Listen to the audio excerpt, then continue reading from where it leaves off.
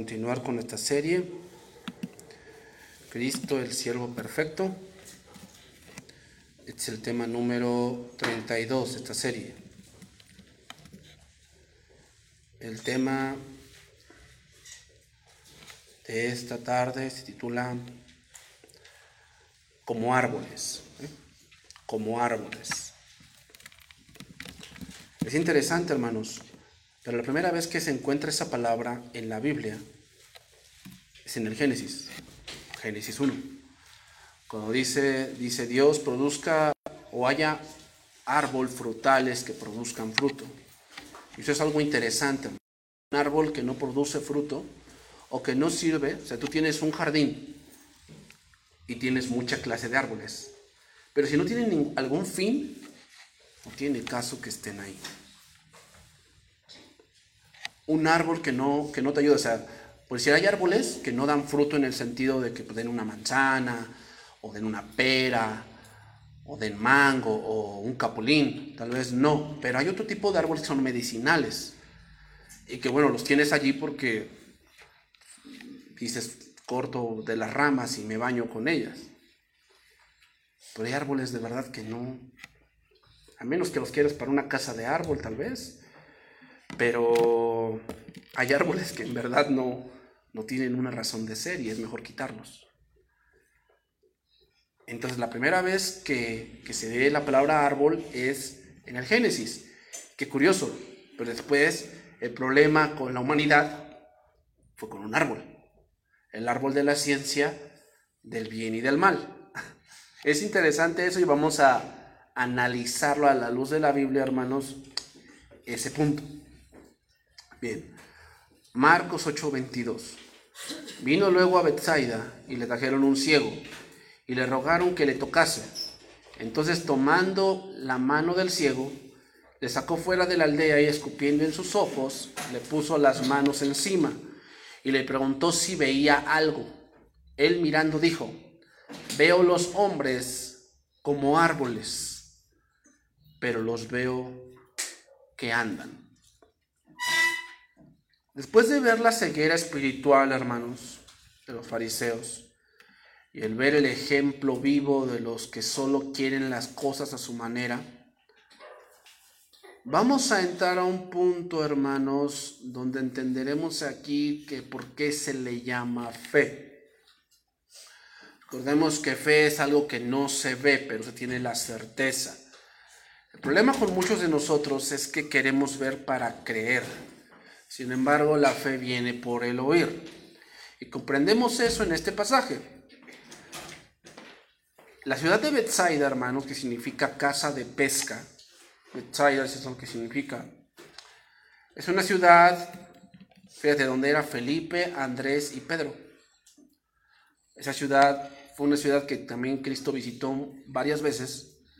Y es una ciudad donde Cristo pronunció un ay. ¿Te acuerdas de ese verso cuando dice: ay de ti, Corazín, ay de ti, Betsaida? Porque si en Tiro y en Sidón se hubiesen hecho los milagros que en ti han sido hechos, tiempo ha que se hubiesen arrepentido. Fíjate, es interesante, pero a veces donde más queremos que Dios o que las personas crean, a veces eso es un poquito difícil. O sea, imagínate, eran la ciudad de Pedro y Andrés. Y esas son las ciudades que menos se arrepintieron. ¿Por qué? Porque vamos a ver aquí que hay un tipo de levadura, que ese es el contexto de todo el capítulo, que es que nos debemos de cuidar de encajonar a Dios en lo que yo creo. Ese es un problema que muchos tenemos, hermanos. Y tenemos que tener cuidado con eso. O sea, muchas veces tenemos el problema que yo creo que Dios debe hacer así las cosas. Y como no está haciendo así, yo quiero que salgan de esa manera. Y entonces empiezo a obrar de cierta manera. Empiezo a conducirme de cierta manera. Empiezo a tomar decisiones con ese pensamiento que yo tengo. Y recuerden que el proverbio dice: tal es él en su corazón, tal es él. Es decir, el que tenga un pensamiento, hermanos, así se va a comportar. Si tú tienes un pensamiento de ir contra Dios, así te comportas. Si tú tienes un pensamiento que tú necesitas dinero, Así se comporta esa gente, buscando dinero, buscando a ver dónde la puede lograr. Si tú tienes un pensamiento de agradar a Dios, así te vas a comportar. Entonces el cristianismo no empieza por lo externo, empieza en el corazón, hermanos. El ser cristiano no es guardar cierto tipo de ritos, venir cierto tipo de días y cosas así. Es más que eso. Ser cristiano es tener un ferviente deseo en el corazón de agradar a Dios. Y si tú tienes eso en tu corazón y en tu mente, así te vas a comportar. O sea, date cuenta que si hay personas que tienen en su mente un pensamiento de que quieren ser millonarios, se comportan de una manera tal para llegar allí. Por eso dice la palabra, no os conforméis a este siglo. La palabra conformarse significa amoldarse. ¿Y dónde te amoldas? En la mente. Todo empieza allí, en la mente. No te amoldes a este siglo. ¿En dónde? En la mente. Ay, es que pues todas mis amigas ya trabajan y yo no. ¿Y eso qué? ¿Y eso qué? Ay, es que pues hay jóvenes a mi edad que pues ya tienen hasta su carro y yo no. ¿Y eso qué? ¿Dónde dice la Biblia que debes de tener eso o si eso es necesario? O sea, ¿tú piensas que Dios no te puede dar eso? ¿Y por qué no lo tienes? ¿Porque no es el tiempo o porque no lo necesitas? Por eso no quiere decir que no lo puedas tener. Pero ¿sabes dónde radica la batalla? ¿Dónde radica? Aquí. Y muchos pierden la batalla aquí, en la mente. Entonces, hermanos, Betsaida vio muchos milagros. Vio muchos milagros de parte del maestro. Pero no creían. Ahora, hay otra cosa que me llama aquí la atención. Vamos a ver nuevamente a un ciego. El común denominador de los milagros de Jesús radica en dos puntos: ciegos y cojos, paralíticos. ¿Te acuerdas de este paralítico que lo bajaron del techo? Y el paralítico que estaba en el estanque de Betesda, ¿te acuerdas que le dijo, ¿quieres ser sano? Y él le dijo, es que cuando no me puedo meter al agua, cuando se mueve y siempre que me quiero meter ya se metió alguien primero. Otro cojo. ¿Te acuerdas de Juan 9? Un ciego de nacimiento. ¿Te das cuenta cómo el común denominador es ciegos y paralíticos? Son cosas, hermanos, que si tú nacías ciego o tú nacías paralítico, tu vida iba a ser de mendigar. Esa iba a ser tu vida. Tu vida iba a ser de pedir limosna. ¿Te acuerdas de aquel cojo que Cristo sanó por mano de Pedro y Juan? Que estaban en la hora de la oración y que estaba al lado de la puerta pidiendo. Otra vez, un cojo. Eso me llama la atención, hermanos. ¿Por qué? Porque cuando tú tienes ese tipo de cosas, ya sea ceguera o que no puedes andar, tu vida no es normal. Es algo que te limita. Como la ceguera y ser cojo o ser paralítico, ay, hermanos, tu vida cambia completamente. Ahora, voy a decir 3 pasajes. La primera vez que se ve ceguera, esto es interesante, hermanos, es en el Éxodo. Voy a citar ese pasaje. Éxodo 4:10. Entonces dijo Moisés a Jehová, ay, Señor, nunca he sido hombre de fácil palabra, ni antes ni después que tú hablas a tu siervo, porque soy tardo en el habla y torpe de lengua. Y sigo en el versículo 11. Y Jehová le respondió, ¿quién dio la boca al hombre? ¿O quién hizo al mudo y al sordo? ¿O al que ve y al ciego? A ver, vamos a conversar de este pasaje. ¿Me está diciendo aquí el Señor que hay ciegos que nacen así porque Él quiere? Sí.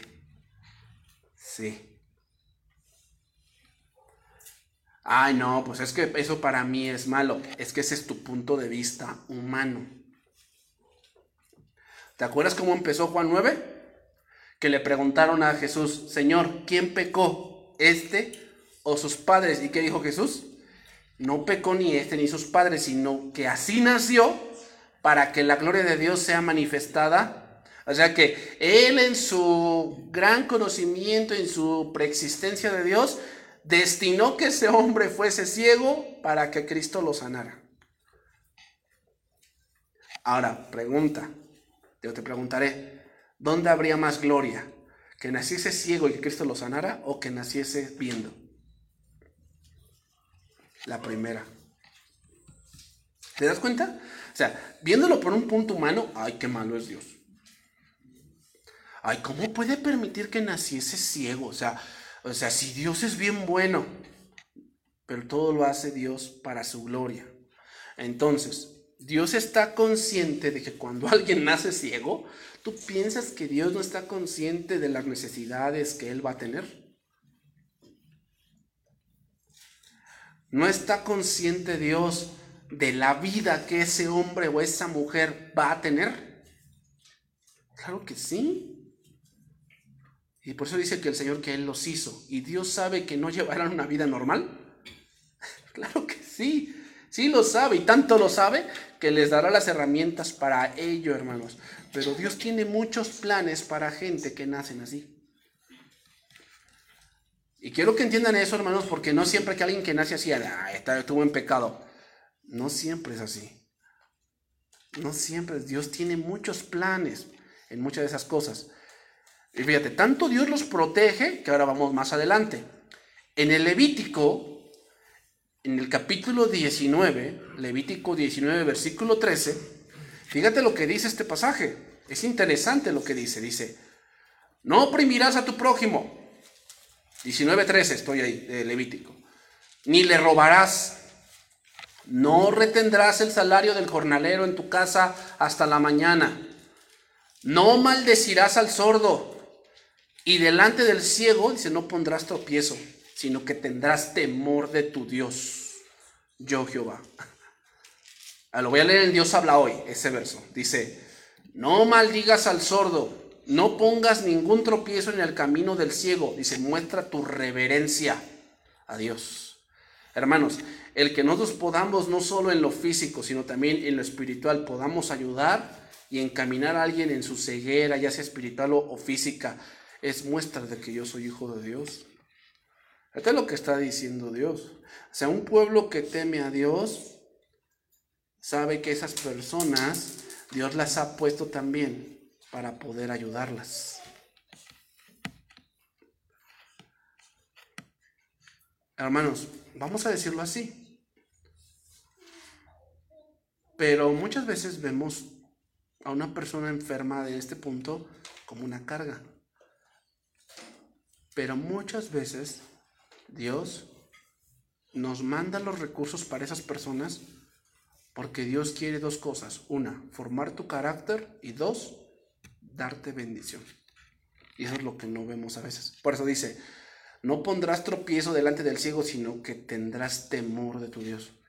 Temor significa que yo estoy consciente de que Dios me puso en este camino. De que Dios puso en mi camino a este hombre, a esta mujer. Eso es reverencia. Reverencia es mostrar el respeto a alguien que es superior a mí. Ese es el temor de Dios. Y fíjate, o sea, tanto Dios tiene el favor con un ciego que pone una ley que así debe de hacerse. Pero te voy a decir otra cosa, o te voy a preguntar algo. ¿Habrá ciegos que se hagan ciegos? Vamos a responder esa pregunta. Proverbios 5:19. Proverbios 5:19. ¿Habrá hombres que se hagan ciegos? Una cosa es que nazcan y otra cosa es que se hagan. Dice Proverbios 5:19. Como sierva amada y graciosa Gacela. Aquí el contexto de Corintios es el hombre que tiene que tener a su mujer y en ella se debe de recrear y en ella se debe de debe tener contentamiento en su esposa. Proverbios 5:19 dice, como sierva amada y graciosa Gacela, sus caricias te satisfagan en todo tiempo y en su amor recréate siempre. Dice, ¿y por qué, hijo mío, andarás ciego? Andarás ciego con la mujer ajena?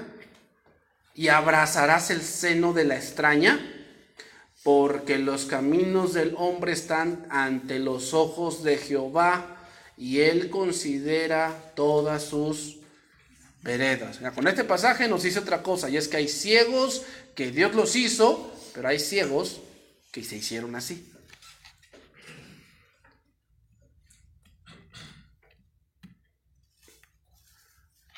Vamos a preguntar algo. ¿Cuál de las dos cegueras será la más, vamos a ponerlo así, ¿cómo podemos decirlo? ¿Cuál es la palabra? La ceguera más, que sea más trágica. La espiritual. ¿Sabes por qué? Porque la ceguera física es temporal. O sea, dura esta vida. Pero la espiritual te lleva al infierno. Entonces es más trágica tener una ceguera espiritual que tener una ceguera física. El hombre que anda con la mujer ajena es un ciego. Y eso Dios no lo hizo. Eso Él lo decidió. Entonces, ¿habrá personas que se hayan hecho ciegas a sí mismas? Sí, sí. La ceguera en la Biblia es algo que se repite mucho, hermanos. Hay 43 versos que hablan de eso. Y la mayoría de esos versos, ¿sabes de qué hablan? De hombres que son necios. Y un necio es un ciego. Porque es alguien que dice, es que no puedes ver más allá de tu nariz. O sea, estás viendo y no ves. A esa ceguera es la que más Dios se refiere. Entonces, todo hombre sin Cristo, hermanos, está ciego espiritualmente. Ahora, ¿habrá cristianos ciegos? Y no hablo físicamente, sino espiritualmente. ¿Habrá hombres que son cristianos pero ciegos? Sí. ¿Sabes quiénes son esos?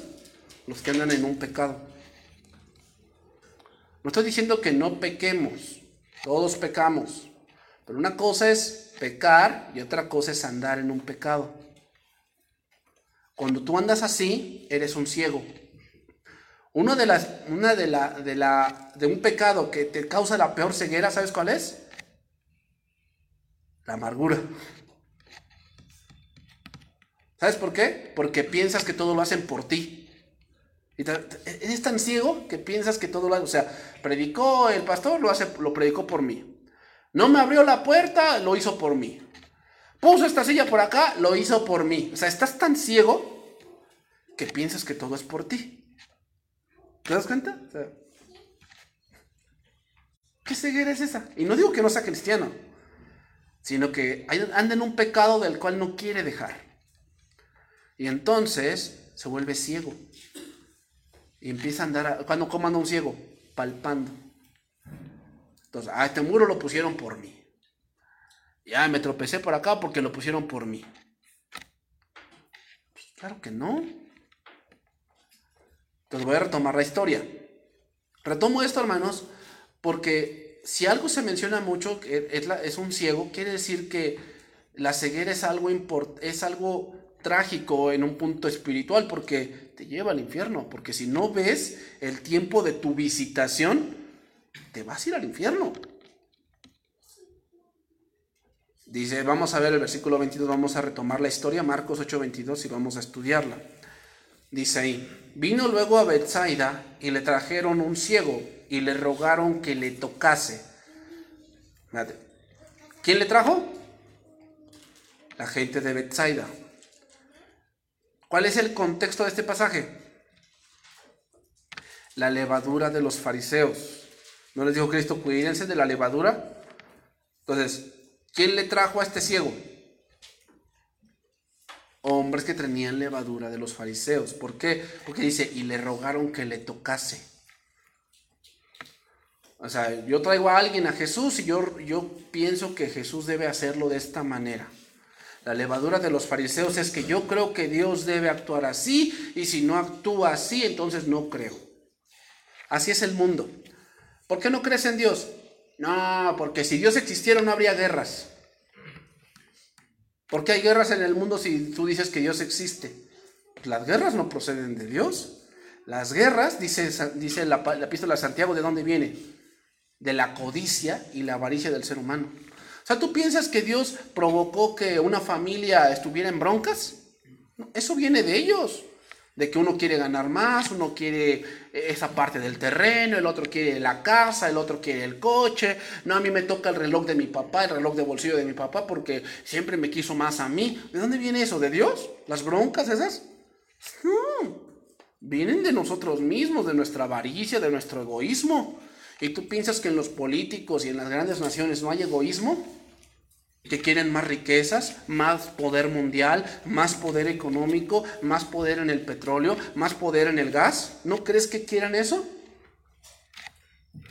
Entonces, ¿eso es culpa de Dios? Bueno, yo no creo en Dios porque hay mucha enfermedad en el mundo. Bueno, vamos a razonar eso. ¿Por qué surge una enfermedad? Porque es algo que el hombre ha provocado. ¿De dónde crees que surgió el SIDA?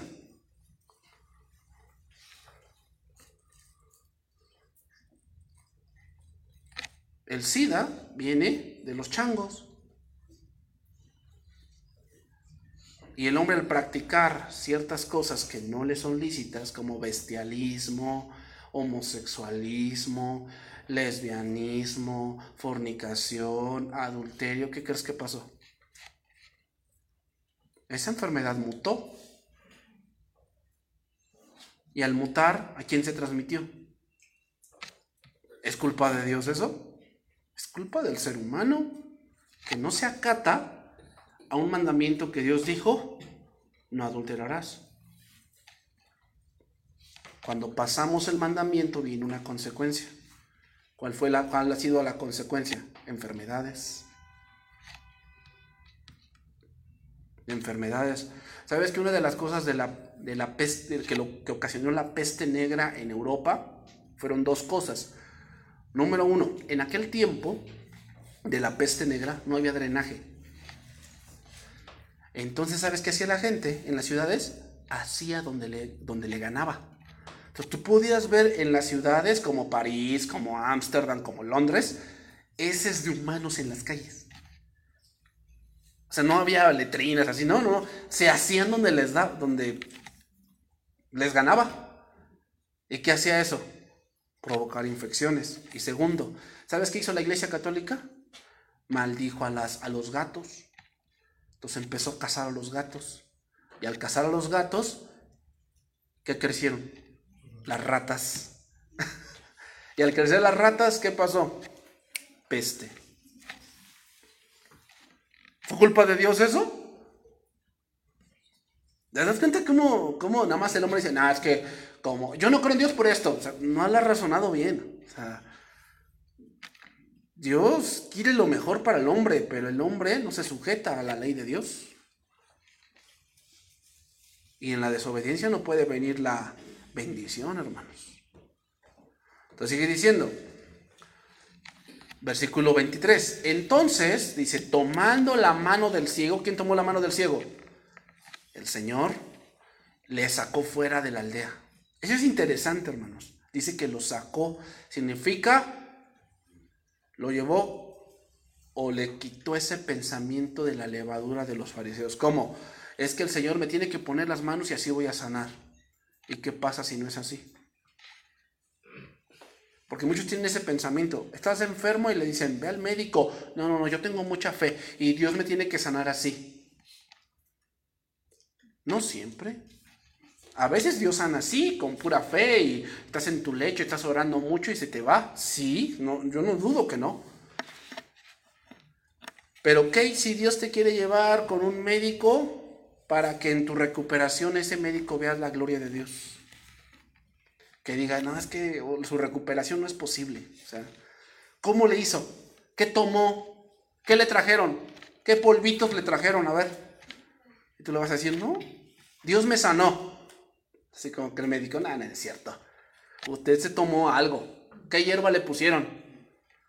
¿Le trajeron té de gordolobo? ¿Qué le trajeron? ¿Te vas a decir no? O sea, ¿qué si Dios te quiere sanar así? ¿Vas a encajonar a Dios? Dice, no, Dios me tiene que sanar así, así debe de ser. No, Dios no actúa así. Quítate esa levadura, Dios no actúa así. Dios Él va a actuar como Él quiera, porque todo es para su gloria. No es para que tú te regodilles de que ya ven, yo soy hijo de Dios y yo no me enfermo. No, las cosas no funcionan de esa manera. Entonces, ¿qué hizo el maestro? Lo sacó fuera. Fíjate, voy a citar un verso. Salmo 73, 21. Este es un salmo de Asaf. El Salmo 73 lo conocemos muy bien. Es un salmo donde Asaf ve su posición con respecto al malo. Y ve lo que dice. Dice, se llenó de amargura mi alma. Estoy leyendo el versículo 21. Y en mi corazón sentía punzadas. Tan torpe era yo. ¿Cómo es un ciego? Es un poco torpe porque no sabe dónde anda. Que no entendía. Dice, era como una bestia delante de ti. Con todo, yo siempre estuve contigo. Pregunta, ¿todo ese tiempo que ese hombre estuvo ciego, Jesús lo conocía?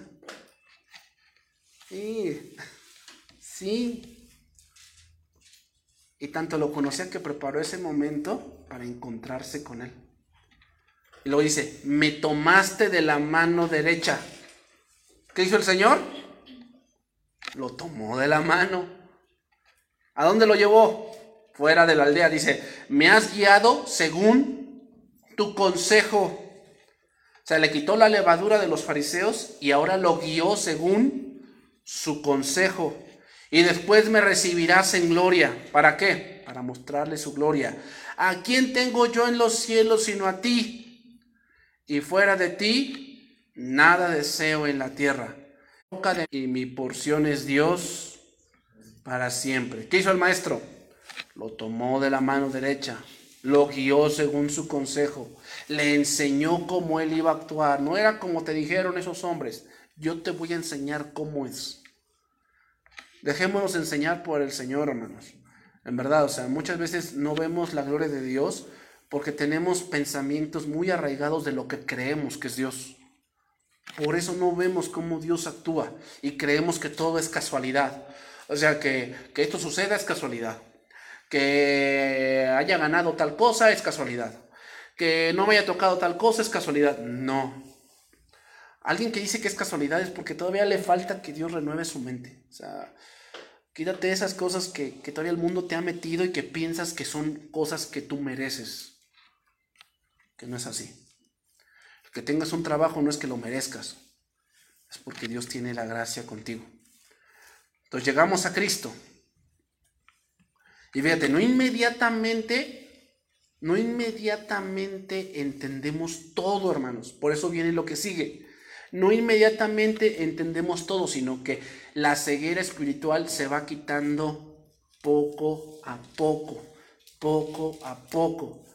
O sea, los que tenemos más tiempo en el Evangelio entendemos eso. Y yo te lo digo, o sea, yo de más joven, pues digo, bueno, yo entendía cosas de la Biblia, pero ahora que tengo más tiempo, entiendo más cosas. ¿Por qué? Porque esa ceguera espiritual con la que todos nacemos se nos va quitando ¿cómo? Poco a poco, poco a poco. Entonces seguimos ahí.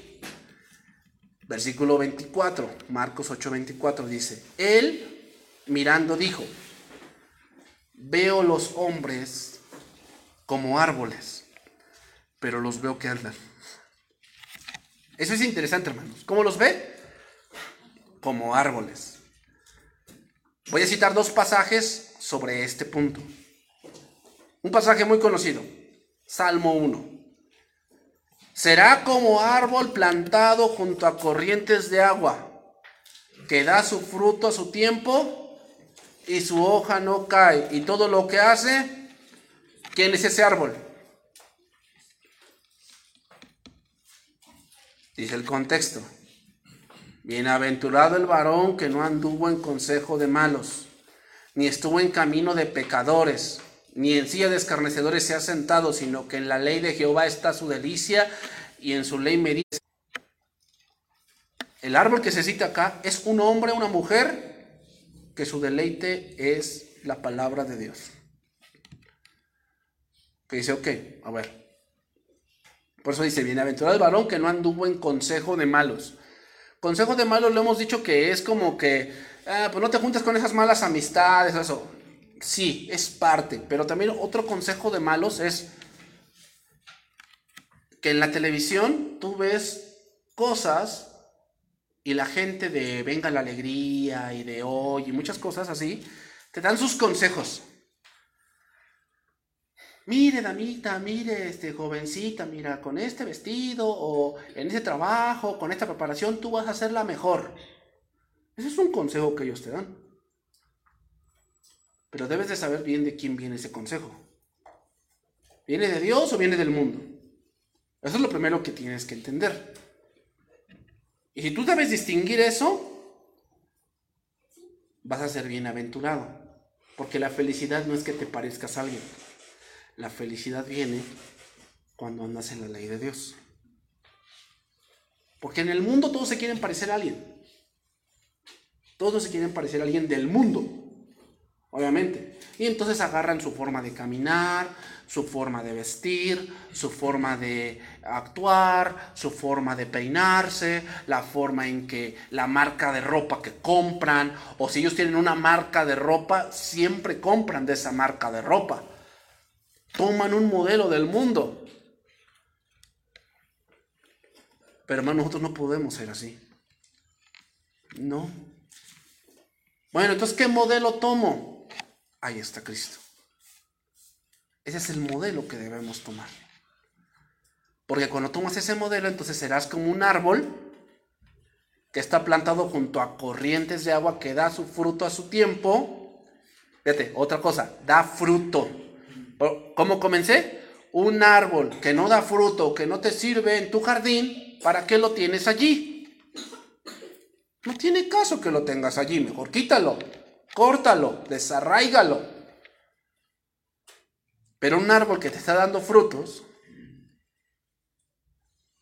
y que a lo mejor te produce mucha sombra, o que es un árbol medicinal, sí o sí lo tienes allí. Y no, todavía falta eso. Imagínate que tienes un árbol medio raro. ¿Qué hace la gente? Anda buscando ese árbol y ya no hay más que tú lo tienes en tu patio. ¿Qué va a hacer la gente? Te va a pedir, te va a decir, te va a tocar, oiga, ceñito, ¿no me regala unas hojitas, unas ramitas de su árbol? Al punto que voy es este, hermanos. No solamente aquel que anda en la ley de Dios es un árbol fuerte, sino que hay gente que va a pedir diciéndote cómo le haces.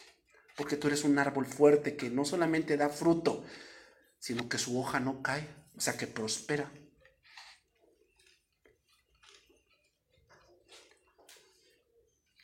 Dice, no así los malos, que son como el tamo. Mira, voy a citar otro verso aquí. No es el segundo verso, voy a citar otro verso para que vamos al contraste. En Judas 1:12 dice así: estos son manchas en vuestros ágapes, que comiendo impúdicamente con vosotros se apacientan a sí mismos, nubes sin agua, llevadas de acá para allá por los vientos, árboles otoñales. ¿Cómo es un árbol otoñal? Pelón. Un árbol otoñal no sirve para hacer sombra, porque no tiene hojas. No tiene hojas. Ese es un problema de un árbol que tiene muchas hojas. Cuando es otoño, produce mucha basura.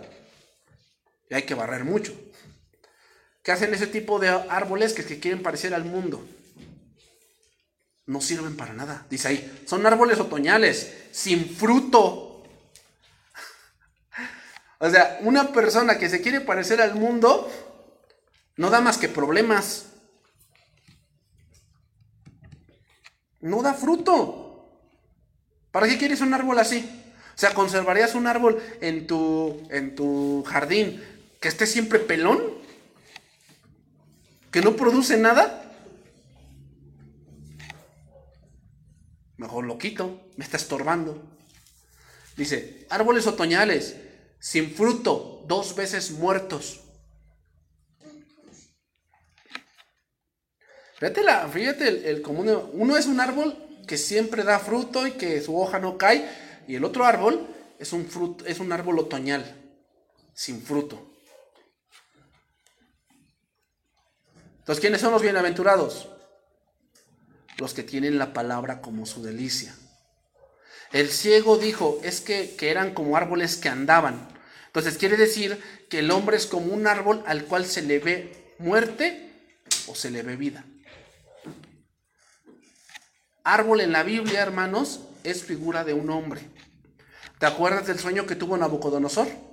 Le dijo, ¿qué soñabas? Soñaba yo que era un árbol grande y que sus raíces llenaban toda la tierra y que venían las aves, pero dice, vino una piedra y la cortó, y le dijo Daniel a Nabucodonosor, tú eres ese árbol que te has hecho grande, pero serás cortado. Entonces, cuando hablamos a veces de árboles en la Biblia, hablamos de hombres. Te voy a decir otro pasaje. Ese es el segundo pasaje. Cantares 2:3. Este pasaje, hermanos, es algo que de verdad digo, es interesante lo que un hombre debe de ser. Un hombre debe de ser. Dice Cantares 2:3. Como el manzano entre los árboles silvestres, así es mi amado entre los jóvenes. Bajo la sombra del deseado me senté y su fruto fue dulce a mi paladar. Otra cosa, lo voy a leer en la Biblia de las Américas. Como el manzano entre los árboles del bosque, así es mi amado entre los jóvenes. Dice, a su sombra placentera me he sentado y su fruto es dulce a mi paladar. Dos cosas que un hombre debe de ser. Debe ser sombra, o sea, protección. Y dos, debe dar fruto. La mujer, por ende, busca que la protejan. Busca protección. Y un hombre debe ser eso. Pero hay hombres que son árboles bonsai. ¿Cómo es un bonsai? ¿Tú piensas que con eso vas a cubrir a una mujer? Si eres un bonsai, ¿qué sombra vas a tener? ¿Qué fruto vas a tener? Porque un bonsai no da fruto. El manzano, hermano, yo lo busqué, es un árbol que se ve grande por lo ancho que es. Pero otra cosa, da fruto. Entonces, hermanos, un hombre que no tiene la palabra de Dios es un bonsai.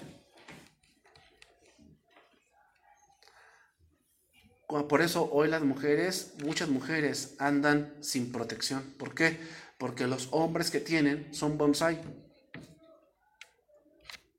No son grandes, no cubren a nadie y no dan fruto. ¿Qué dice la mujer? Pues bueno, ¿sabes qué? Mejor de mi jardín, mejor te quito. Obviamente ellas mismas echan una maldición porque la mujer no fue hecha por sí sola, fue hecha por causa del hombre. Pues el hombre también ha tenido la culpa de no ser un manzano, sino ser ¿qué? Es un bonsai. Cuando hablamos de árboles en la Biblia, hermanos, hablamos de personas.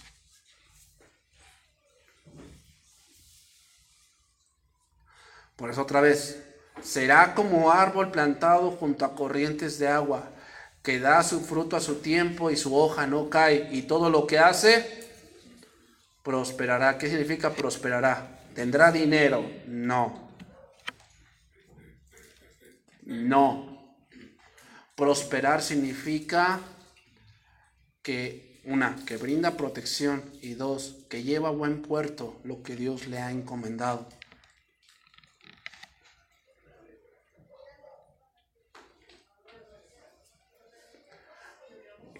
Yo apenas platiqué con un hombre y me dijo, es que voy a sacar un préstamo. Le dije, sí, está bien, o sea, si tú piensas que tu salario te da para ganar un préstamo o para sacar un préstamo, está bien. Nomás te voy a decir una cosa, para sacar un préstamo debes tener ahorrado por lo menos 2 meses de tu salario. 2 meses. ¿Tienes 2 meses de tu salario? Ese es un punto que debes tener para si quieres agarrar una deuda. Debes tener por lo menos 2 meses de tu salario ahorrados. ¿Para qué? No sabes si te puedes enfermar, no sabes si te puede ocurrir un accidente, no sabes si eres casado, se enferma alguno de tus hijos, tienes una emergencia. Pero muchos se endeudan ¿para qué? Para pagar otra deuda. ¿Tú piensas que una mujer o tu familia tiene protección con un hombre así? ¿Qué sombra estás dando? No, pues estás quedando pelón. Y no hablo del cabello, hablo de que no tienes hojas. Y te digo algo, estaba yo leyendo la tasa de endeudamiento que hay del año pasado, 2018 al 2019. Sabes que el banco reportó que hubo más o menos el 60% de la población que estaba endeudada. Hablamos de cosas pequeñas como Coppel y así. Está endeudada en el sentido de una deuda que ya los intereses lo han consumido todo. Esa es una deuda. Y en el 2019 subió al 70%. O sea, no está bajando eso, está subiendo. Porque la gente vive de esa manera. Pero tú no puedes vivir así. O sea, que abro uno más grande para cerrar uno pequeño. No es así, hermanos. Pero ¿por qué la gente vive así? Te voy a decir algo. Consumismo. Él tiene, yo quiero tener. El vecino se compró, yo ¿por qué no me compro?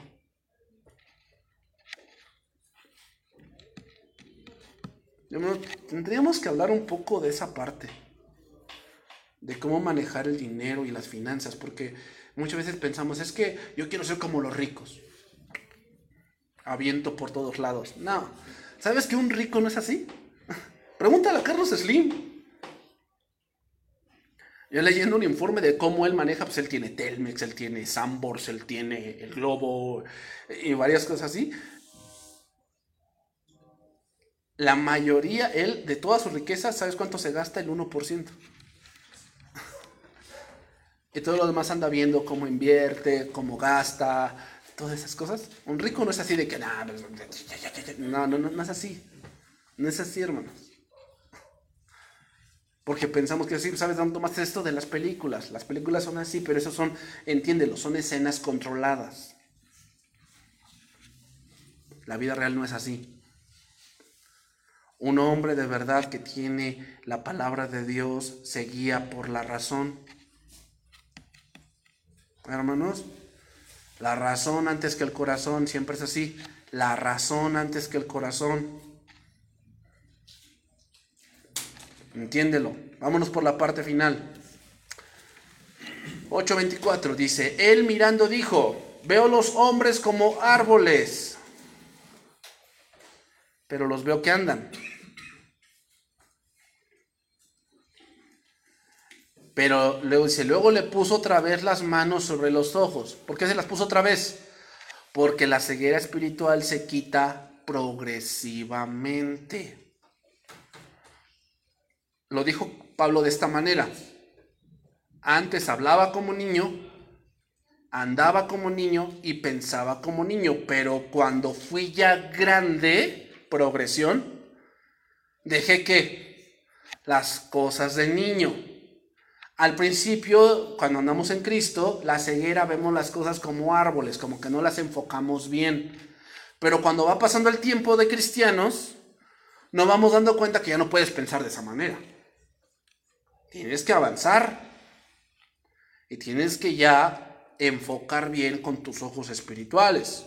Eso quiere decir, dice, y le hizo que mirase y fue restablecido y vio de lejos y claramente a todos, y lo envió a casa diciéndole, no entres en la aldea ni lo digas a nadie.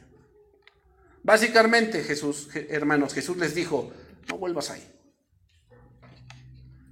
¿Ya te abrí los ojos? No vuelvas ahí. Ya no te vuelvas a meter en esos pensamientos de que Dios es así y queremos de ti señal, Jesús. ¿Y qué le dijo Jesús? La generación mala quiere señal, pero señal no les será dada, sino la señal del profeta Jonás. No vuelvas ahí. No vuelvas a esa doctrina, a ese pensamiento. No seas un árbol como esos, un árbol otoñal, muerto, sin fruto. No. Sé un árbol fuerte, que ame la palabra de Dios, que dé fruto. Sé un árbol así. ¿Cómo se llega a ese punto, hermanos? Por la palabra. Es la palabra la que te da sabiduría. Es la palabra la que te da inteligencia. Es la palabra la que te da fuerza. Porque, hermanos, también hay árboles que se vuelven más fuertes cuando hay adversidad. Uno de ellos es la palmera. ¿Dónde se dan más las palmeras? En los lugares tropicales, donde a veces hay tsunamis o hay muchas tormentas tropicales que tienen muchos vientos. Y tú ves que la palmera como que se la quiere llevar, pero no. ¿Y sabes qué hace eso? Que se arraigue más. Estas palmeras de acá ya están viejas, se están desgajando, se desgajan, en verdad, por lo viejo. Pero de que se caigan, esa es otra cosa. Entonces tú puedes ser como la palmera. ¿Cómo? Podrán venir muchas cosas y parece que te caes, pero no te caes y te arraigas más. Y sí te puedes volver viejo en Cristo, a lo mejor en tu vida, pero de que te caigas, no te caes. Último pasaje y con esto voy a terminar. Mateo 3:1. Mateo 3:1 dice: en aquellos días, con eso voy a terminar, Mateo 3:1, en aquellos días vino Juan el Bautista, predicando en el desierto de Judea, y diciendo: arrepentíos, porque el reino de los cielos se ha acercado. Pues este es aquel de quien habló el profeta Isaías cuando dijo: pues voz del que clama en el desierto, preparad el camino del Señor, enderezad sus sendas. Y Juan estaba vestido de pelo de camello y tenía un cinto de cuero alrededor de sus lomos, y su comida eran langostas y miel silvestre. Y salía a él Jerusalén y toda Judea y toda la provincia de alrededor del Jordán. Fíjate, todas esas personas, ¿por qué salían a Juan el Bautista? Porque él era un árbol muy grande a donde todas esas gentes querían ¿qué? Refugiarse. Jesús lo tomó de esta manera. Dijo, Juan el Bautista era como una antorcha encendida a la cual todos se refugiaban a su luz. Y dice ahí, versículo 6, y eran bautizados por él en el Jordán, confesando sus pecados. Pero al ver que muchos de los fariseos y de los saduceos venían a su bautismo, otra vez estos hombres, ¿verdad? Les decía: generación de víboras, ¿quién os enseñó a huir de la ira venidera? Haced pues frutos dignos de arrepentimiento. ¿Quién da un fruto? Un árbol. No penséis decir dentro de vosotros mismos: a Abraham tenemos por padre, porque yo os digo que Dios puede levantar hijos de Abraham aún de estas piedras. Dice, fíjate ese verso. Y ya también el hacha está puesta a la raíz de los árboles. ¿Quiénes son los árboles? Las gentes. Las gentes. Por tanto, todo árbol que no da buen fruto, ¿qué? Es cortado y echado en el fuego. ¿Por qué? Porque un árbol que no da fruto y que no da sombra ni nada, ¿para qué lo quieres? Para lo único que sirve es ¿qué? Para hacer leña.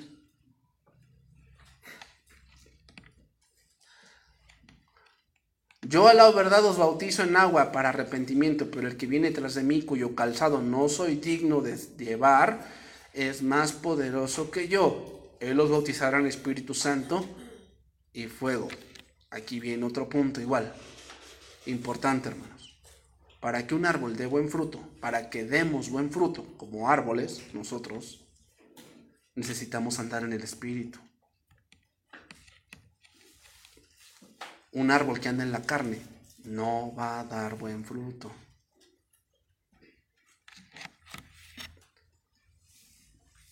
No podemos. Necesitamos andar en el Espíritu. ¿Cómo es andar en el Espíritu? Nuevamente, en su ley medita de día y de noche. ¿Cómo podemos andar en algo espiritual si no conocemos las cosas espirituales? Es ilógico. Para andar en el Espíritu necesitamos conocer las cosas del Espíritu, y para eso está la palabra de Dios. Tú quieres ser un árbol que dé buen fruto. La palabra debe ser tu deleite. Debe ser tu delicia. Que en ella medites de día y de noche. Es decir, quiere decir que vas caminando. A lo mejor vas caminando por la calle o tienes que hacer una caminata larga, ¿no? ¿En qué vas pensando? En la palabra de Dios. Vas pensando, dices, ¿no? Sí. Es decir, o sea, también quiere decir ir pensando en la palabra de Dios, hermanos, también significa ir filtrando todo. Aun cuando tú estás escuchando alguna música, tú escuchas la letra y tú dices, nah, o sea, ¿cómo? O sea, letra que dice, no, es que en el amor todo se vale. Entonces dices, y tú filtras eso y tú dices, ¿será que en el amor todo se vale? No, pues la Biblia dice en 1 Corintios 13 que el amor no hace nada indebido, no busca lo suyo, no se goza de la injusticia. Entonces, si en el amor todo se vale, hasta de lo injusto se vale, ese no es el amor. ¿Te das cuenta cómo vas filtrando todo? En su ley medita de día y de noche. Y entonces todo lo que hace es que prospera. ¿Por qué? Tiene sabiduría. Porque sabiduría no es saber mucho. Sabiduría es saber actuar en el momento que tienes que actuar. ¿Cómo voy a actuar? No, voy a actuar de esta manera. Voy a actuar para que vea que yo también puedo. Eso es de un necio. Voy a actuar en venganza. No, eso es de un tonto. No actúes de esa manera. ¿Qué dice la Biblia de actuar así? Que si tú actúas en distinta manera, ascuas de fuego, a montón. Entonces, ¿qué dice la sabiduría? No, pero es que eso no es sabio. Entonces el mundo te dice, no seas tonto. No seas tonto. Bueno, a ver, ¿quién es el tonto? ¿El que le cree a la Biblia o el que no le cree? Y podemos seguir hablando de esto, hermanos. ¿Qué dijo Cristo? Es que, Señor, ¿cómo vamos a identificar a los hombres que no son tuyos? ¿Por sus frutos? Ahí entraríamos en otro punto. Que ya no nos da tiempo, pues ya se me acabó el tiempo. Pero entraríamos en otro punto ahí. Pero si queremos ser un buen árbol, ¿cómo debemos andar? En el Espíritu. Que Dios bendiga su palabra, hermano.